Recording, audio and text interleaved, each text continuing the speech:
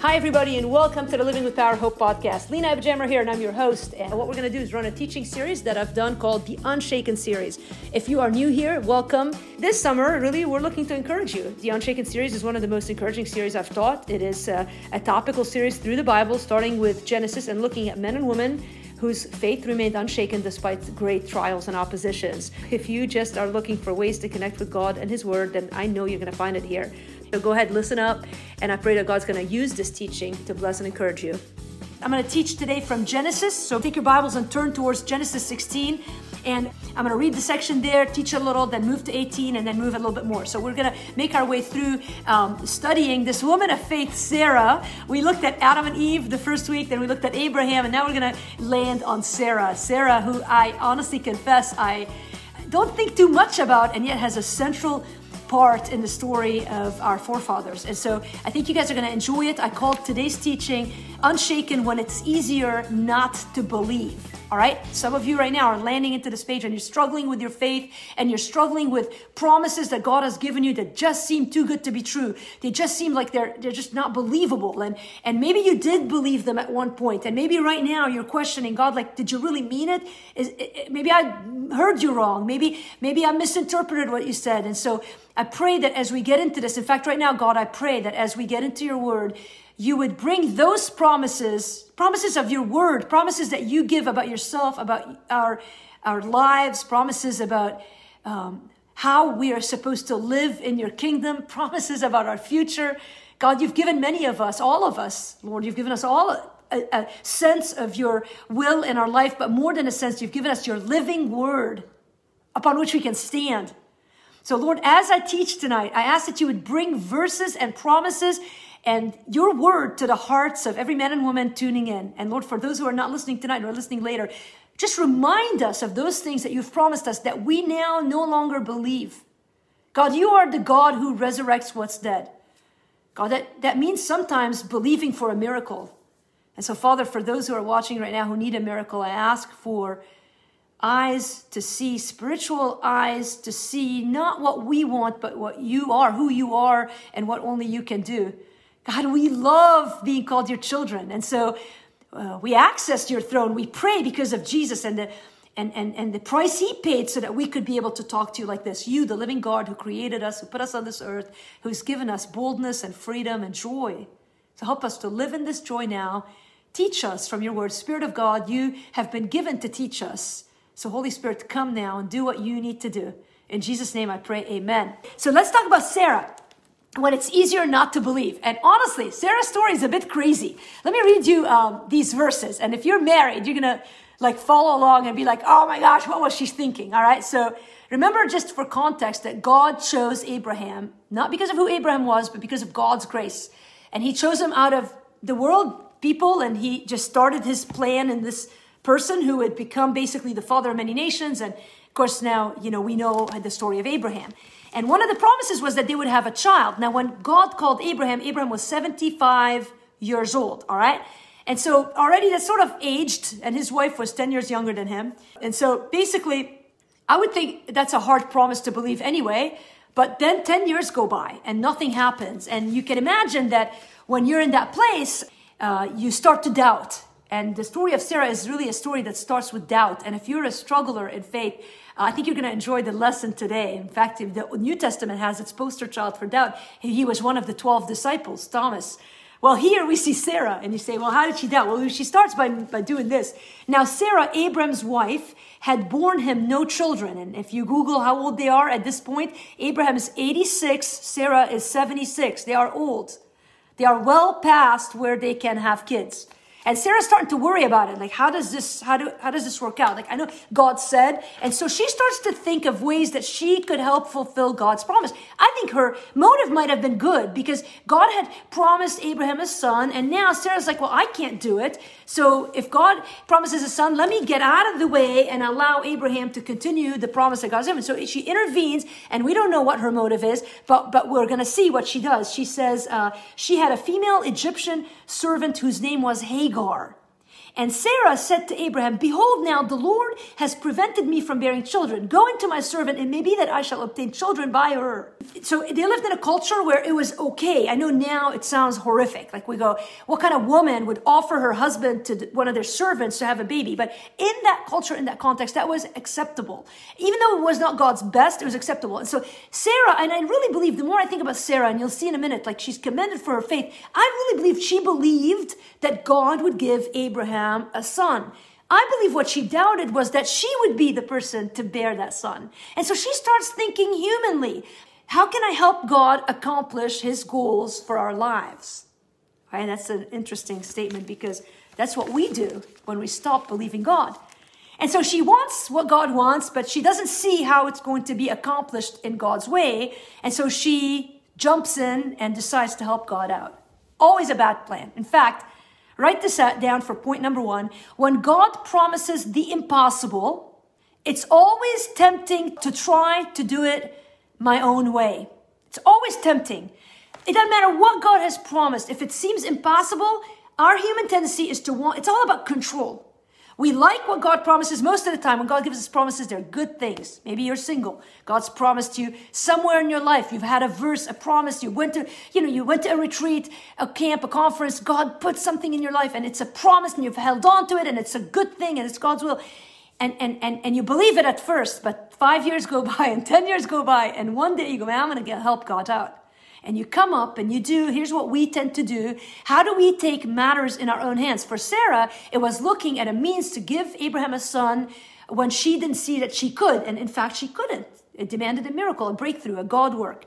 And so how do we do it? Well, she manipulated the situation. That's often how we do it when we try to help God. So trying to resolve God-given problems with man-made solutions will always fail. You go, well, how do we try to solve man or God-sized problems with man-made solutions? Well, we manipulate the situation. Here's one way we do it. We don't just manipulate, but we rush ahead of God. So often it's not, we want the same thing as God and we're trying to walk in line with him. But when we start to see this isn't going to work out, we just speed up ahead of God and we figure, well, God, you're just not going fast enough. And so we rush. And so many people are married right now because you rushed ahead of God. And for better or for worse, maybe you've learned now to love your spouse. You've seen that happen where you saw that maybe the way you started was not how God intended. By the way, a lot of application there, but we rush ahead of God. It doesn't have to just be in marriage. It can be, I'm thinking about marriage because of Abraham and Sarah, but it can be in any way, in promotions, in work, in ministry. How often has this been a reality in my life? I've wanted to accomplish God goals with man-made strategies. And so I rush ahead of God. I manipulate the situation. We act. We want to act. We resist sitting still and waiting to see God move. And we act. And this is exactly what Sarah's doing. And sadly, Abraham listens. It says in verse 2, I stopped reading after she came up with this bright idea. Not so bright, but it says, and Abraham listened to the voice of Sarah. So after Abraham had lived 10 years in the land of Canaan, Sarah, Abraham's wife, took Hagar, the Egyptian, her servant, and gave her to Abraham, her husband, as a wife. And he went into Hagar, she conceived. When Hagar saw that she had conceived, she looked with contempt on her mistress. So Hagar, again, she's like, she doesn't have a choice. She's a servant. So she jumps into the plan by whether she wanted it or not. And as soon as she gets pregnant, she starts thinking she's better than Sarah. Sarah says to Abraham, may the wrong done to me be on you. I gave my servant to your embrace. And when she saw that she had conceived, she looked on me with contempt. May the Lord judge between you and me. And she kicks her out. Abraham says to Sarah, behold, your servant is in your power. Do to her as you please. Sarah dealt harshly with her and she fled from her. So the very plan that Sarah comes up with to reach a solution that is what God had promised backfires in her face. And so how do we take matters in our own hands? We manipulate, we rush ahead of God, or often, I'll tell you what we do, at least with Sarah, at this point at least, she hadn't quit dreaming, but we quit dreaming.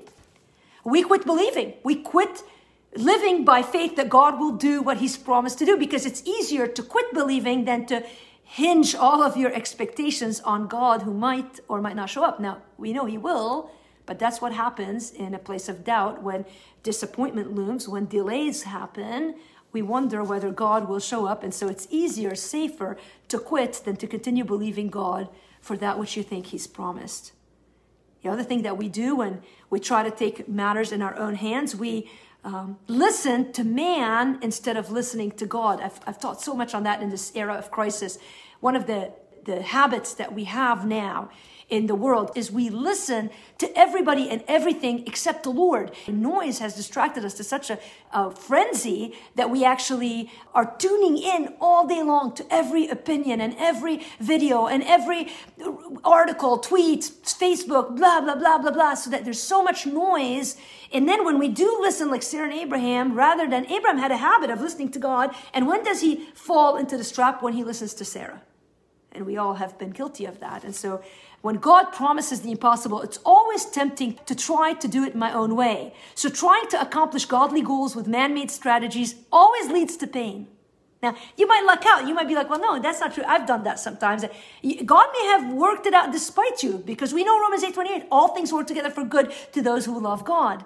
But you see a pattern where it's God redeeming our decisions, as opposed to waiting for God to unfold. The classic example of the right way to do it would be the life of Joseph, which is in the Old Testament symbolic of the life of Jesus, who waited and let God vindicate him. And eventually the truth came out, and what God had given him as a dream as a 17-year-old came to be. He didn't try to manipulate the situation. He didn't stop dreaming. He continued to believe in faith. Sarah struggled with that. So trying to fulfill God-given promises with my ways is something we must learn to strongly resist. We can't control our futures and our destinies. We've got to give up control to God. Now, there are times when I have done in my life where I've tried to take matters in my own way, and it's backfired, not so much in that I've gotten what I wanted. On the contrary, when I've tried to get what I want, I've failed. And I've ended up without what I thought was God's promise to me.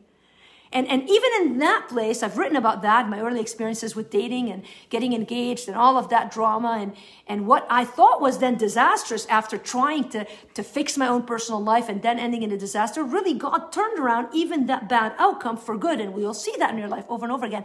God working out for our good despite us. Romans 8:28, the Old Testament version of Romans 8:28 is Genesis 50 at the end where Joseph says, you meant it for evil, but God meant it for good. Even we sometimes mean things for good, but they turn out evil, and God still turns around them for good. That's an example of Joseph's brothers. I sort of feel like I'm, dipping into another story right now. So let's go back to Sarah and go to point number 2. And I'm going to take you now. Forget about Hagar. And I know you might have questions, and I hate that I even brought her up, because I have a feeling many of you are going to go back and want to tease that out a little bit more. We probably should do another teaching on Hagar sometimes. I am obsessed with Hagar. Small footnote. I have a study on Hagar, and maybe we can put a link for people, because the Hagar story is a little chapter that we just glossed over, but I have a 4-teaching study on it that I love, and it talks about her angle. Because here's now a victim who, these godly people, supposedly, Abraham and Sarah, they're people after God's heart. They're following God. God is blessing them, promising them. This is his poster child for the people who are going to become his children, right? I mean, this is their relationship with God is what we're all emulating. And they fail miserably, and they drag in the Egyptian Hagar, who now suffers abuse at the hand of Sarah, and she's kicked out. And yet God actually defends Sarah later. Hagar comes back. And so I don't want to delve into that too much. We'll give you that teaching. It's free. But I will say this, when we try to accomplish God's ways with our strategies, it messes everybody around us. It messes everything. So it's not like it's just me, myself, and I. It has impact on everybody. So think about your life and where you've tried to do that. Now, what more? Let's go to big point number 2.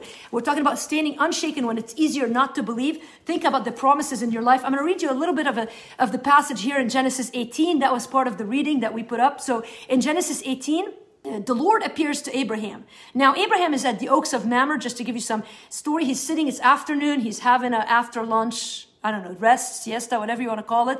And in the middle of it, 3 people come. And so Abraham sees them, and he says he bows himself to the ground. He doesn't know who they are. They're like strangers. They're coming over. He says, "Oh Lord, if I have found favor in your sight, don't pass by your servant. Let a little water be brought." I'm reading in Genesis 18, verse 4. "Let a little water be brought, and wash your feet and rest yourselves under the tree." So Abraham is hospitable. He wants to open his home to these strangers.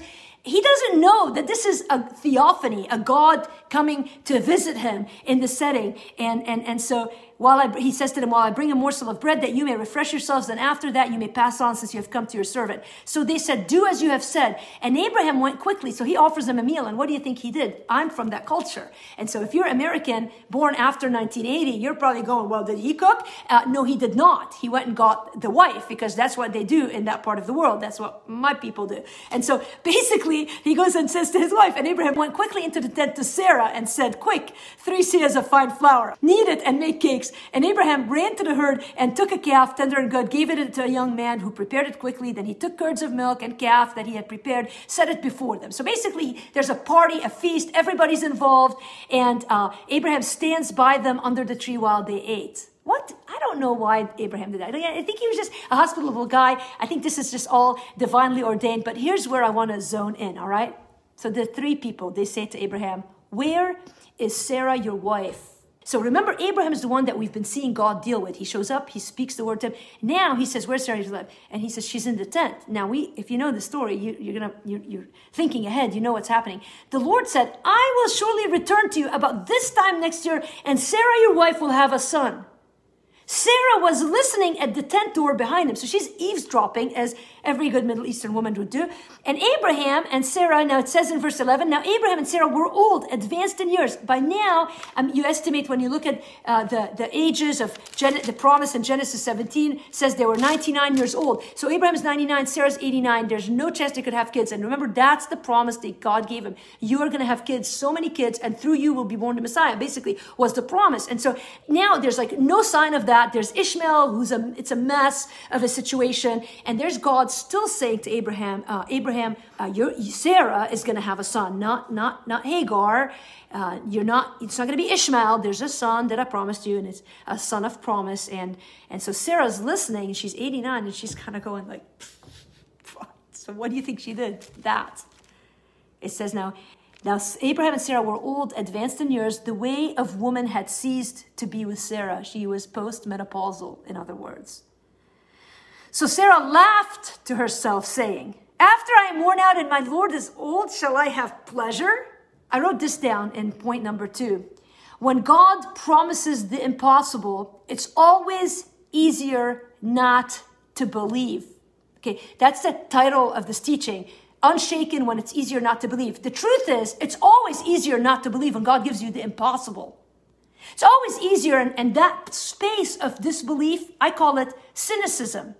That's what you see Sarah doing. She's cynical. She hears God's promise. Now 20 years have passed, and she's just like, there is no way. I don't know who's saying that, but that's not going to happen here. And you say, what did God do? He says, because by now we're going to see how it became evident that this is a theophany. Later, if you keep reading. But for now, Abraham and Sarah were old. Verse 12, so Sarah laughed to herself. Verse 13, the Lord said to Abraham, why did Sarah laugh and say, shall I indeed bear a child now that I am old? Is anything too hard for the Lord? At the appointed time, I will return to you about this time next year, and Sarah shall have a son. If you're listening right now and you are hanging on to a promise that God has given you in your life that you have been waiting for and praying for, maybe you yourself have faced the cynicism, maybe inside you've laughed. I have that Sarah point in certain areas in my life where I'm just like, yeah, right. And I'll make jokes and it's self-deprecating, but beneath it is a cynicism. And maybe that's you and you're hearing these words, and maybe that's already blessed you to hear that God is the one who says to Abraham, is anything too hard for the Lord at the appointed time? God doesn't say, man, Sarah, you blew it. I was going to honor you with a son. But now that you laughed in cynicism, done. He doesn't do that.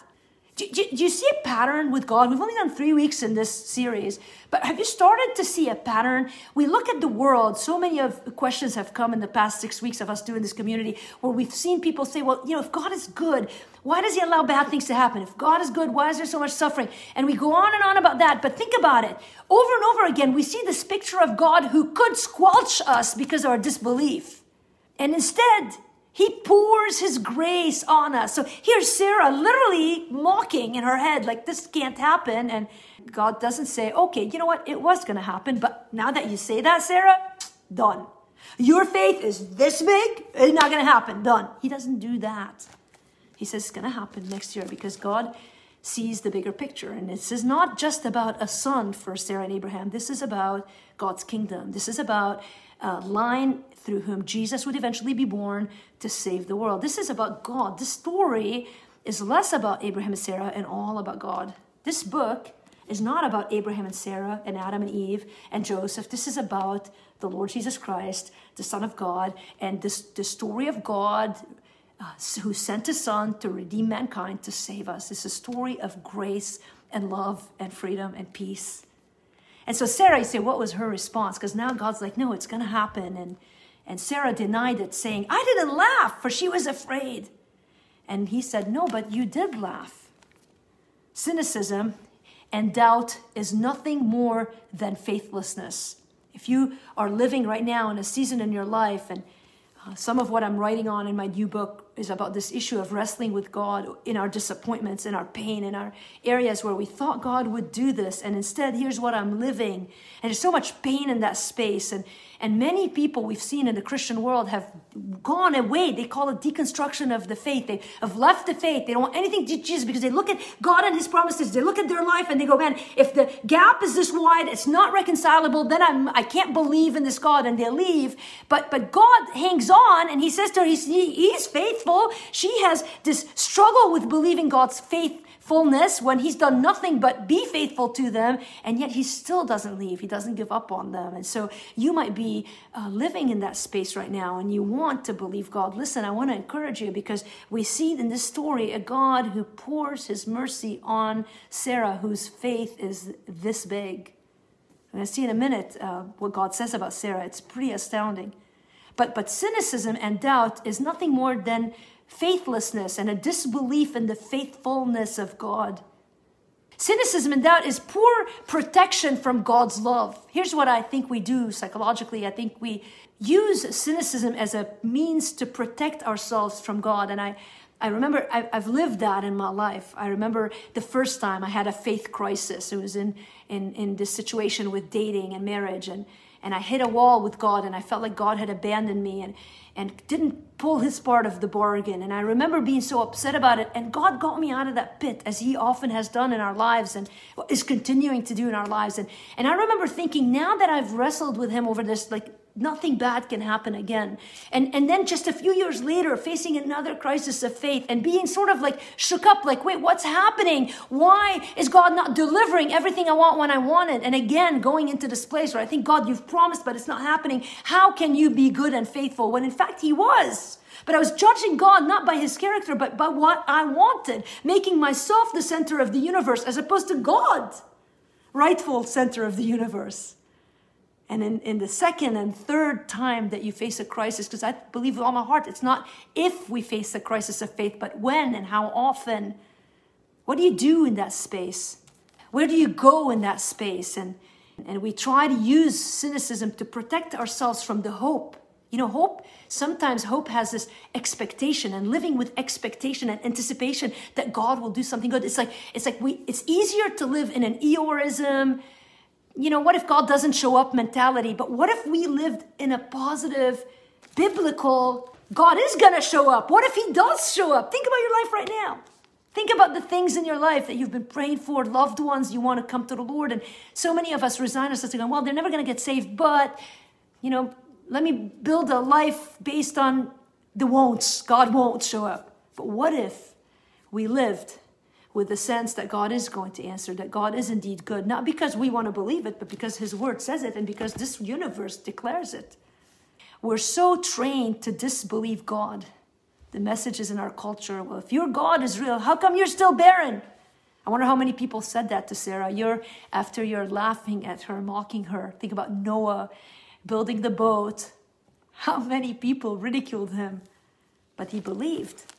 So cynicism and doubt, sometimes we use them to protect ourselves from God's love, and they always lead to regret. And so here's Sarah. She regrets it. She denies it. She's kind of stuck. And yet God, you say, what happens next? We're going to go to the third point. So far we're looking about how to be unshaken when it's easier not to believe. It's always tempting to take matters into my own hands. It's always easier not to believe. And then number 3, when God promises the impossible, he always comes through in his perfect timing. We see that in the chapter I just read where God is speaking to Abraham and he says, why did Sarah laugh? Is anything too hard for the Lord? At the appointed time. There's an appointed time for everything that God does in our life. There's an appointed time for who comes to Christ in your life. I have a friend who says, when we talk about people in our life that they don't know Jesus yet, he's not a believer. She'll say, well, he's not a believer yet. He's on the way to become a believer. And we have in our brains this black and white mentality when in fact, God just hasn't done it yet. Single people, you might be like, well, I'm single. I can't ever... Yet, like God might still do it. We don't know. You married people, you might be so sick of the person you're living with. Man, they never change. And they're saying that same thing on the other side of the bed. Yet.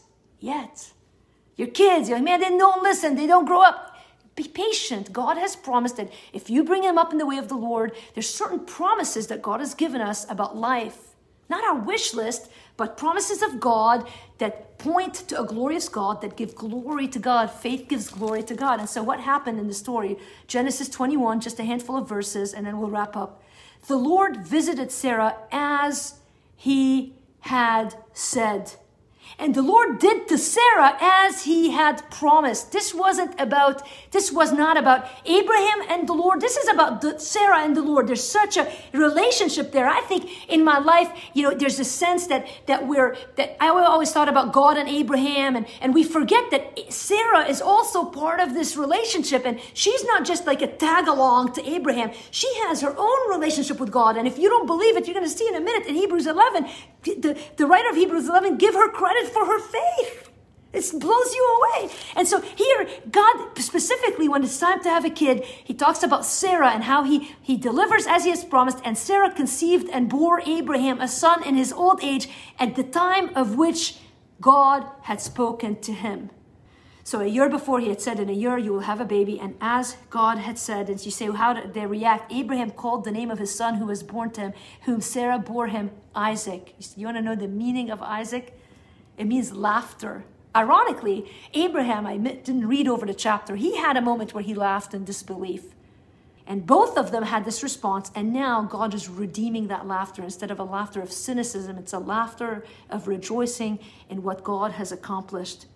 He says, Sarah said, God has made laughter for me. Everyone who hears will laugh over me. And she said, who would have said to Abraham that Sarah would nurse children? Yet I have borne him a son in his old age. When God promises the impossible, he always comes through in his perfect timing. God fulfills his promises to us because of his faithfulness to us, not because of our faithfulness to him. He fulfills his promises to us despite our faithlessness to him. And he fulfills his promises to us when he wants to. You ever wondered why did God make them wait 25 years? We all have our reasons and our theories about why God would do that. And there's a lot of reasons, I'm sure. But I believe more than anything, the reason is that it wasn't about having a son.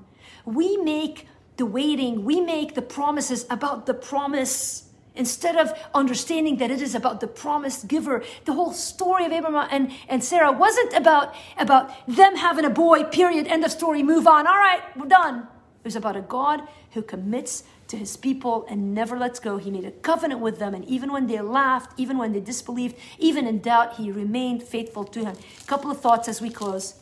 How did Sarah do the rest of her life? Well, a couple of things. You can't miss Hebrews 11, and I'll read you what the New Testament writer writes about Sarah, because it's pretty incredible. Hebrews 11 is the chapter of faith in the Bible, listing all of the people of faith. And verse 8 was, by faith Abraham obeyed. He went out not knowing where. But then you go from Abraham's story to verse 11. By faith Sarah herself received power to conceive, even when she was past the age, since she considered him faithful who had promised. It's uncanny, isn't it, that you can read the story of Sarah and be like, what? How does he write about her faith? Because she sure didn't sound faith-filled. I've been sort of meditating on that. A lot of what I do to prepare is to think about the story and ask God to reveal things to me. And do you know what I thought about today? I was on the treadmill. I have a lot of good thoughts on the treadmill. And I thought, how do we, where is Sarah's faith? Because all we see is her laughing at God in cynicism. And maybe it wasn't because she didn't want it, but because she wanted it so much. She wanted a son so much, she just couldn't see a way. And we see her manipulating and angry at Hagar and hurt, and she's a mess. And I like this because I thought about this today. I thought, here's a sign that Sarah got it. Do you know later in life, her son Isaac had a situation where he and his wife could not have kids. Now, if you know anything about families in general, and especially Middle Eastern families and families back in that era, the wife brought up the kids by and large. Later on, Sarah dies. Abraham is dead in Genesis 25, and we hear the story of Isaac. And Isaac was 40 years old when he took Rebekah, the daughter of Bethuel, to be his wife. And Isaac prayed to the Lord for his wife because she was barren. To me, that says it all. A woman who waited 25 years named Sarah for a son, who spent much of those years disbelieving, manipulating, curbing her expectations to set herself up against disappointment, now has trained up a boy who, when he's going through a trial with his wife and they cannot have babies, she's taught him, Isaac, when you face that, you don't manipulate, you don't quit dreaming, you don't question, you don't laugh. You get on your knees and you pray. And so by faith, Sarah, when she was past age, conceived and bore a son and called him Laughter. And this name, Laughter, now means rejoicing in the faithfulness of God, no longer cynical. Oh yeah, it may be easier not to believe, but it's powerful to stand strong on the promises of God in faith by learning year after year, promise after promise, that even when I disbelieve God, He is still good, He's still for me, and He will still accomplish that which He has promised me. And so be encouraged tonight. If you're that person and you have felt a struggle, maybe you're mad at yourself. Often I've been frustrated with myself. Why can't I just believe God? Why do I still doubt you? And even in those moments, God is the one who's got a hold on you. And that's such good news. And so if you know this God, I know in your heart you're so swelling up with rejoicing. And if you haven't met Him yet, I'm telling you, His greatest promise to you is that if you receive His Son, Jesus Christ, into your hearts, you will be given eternal life. You will be called the child of God, adopted into the family of God, and you can receive Him even tonight. So I pray that you do.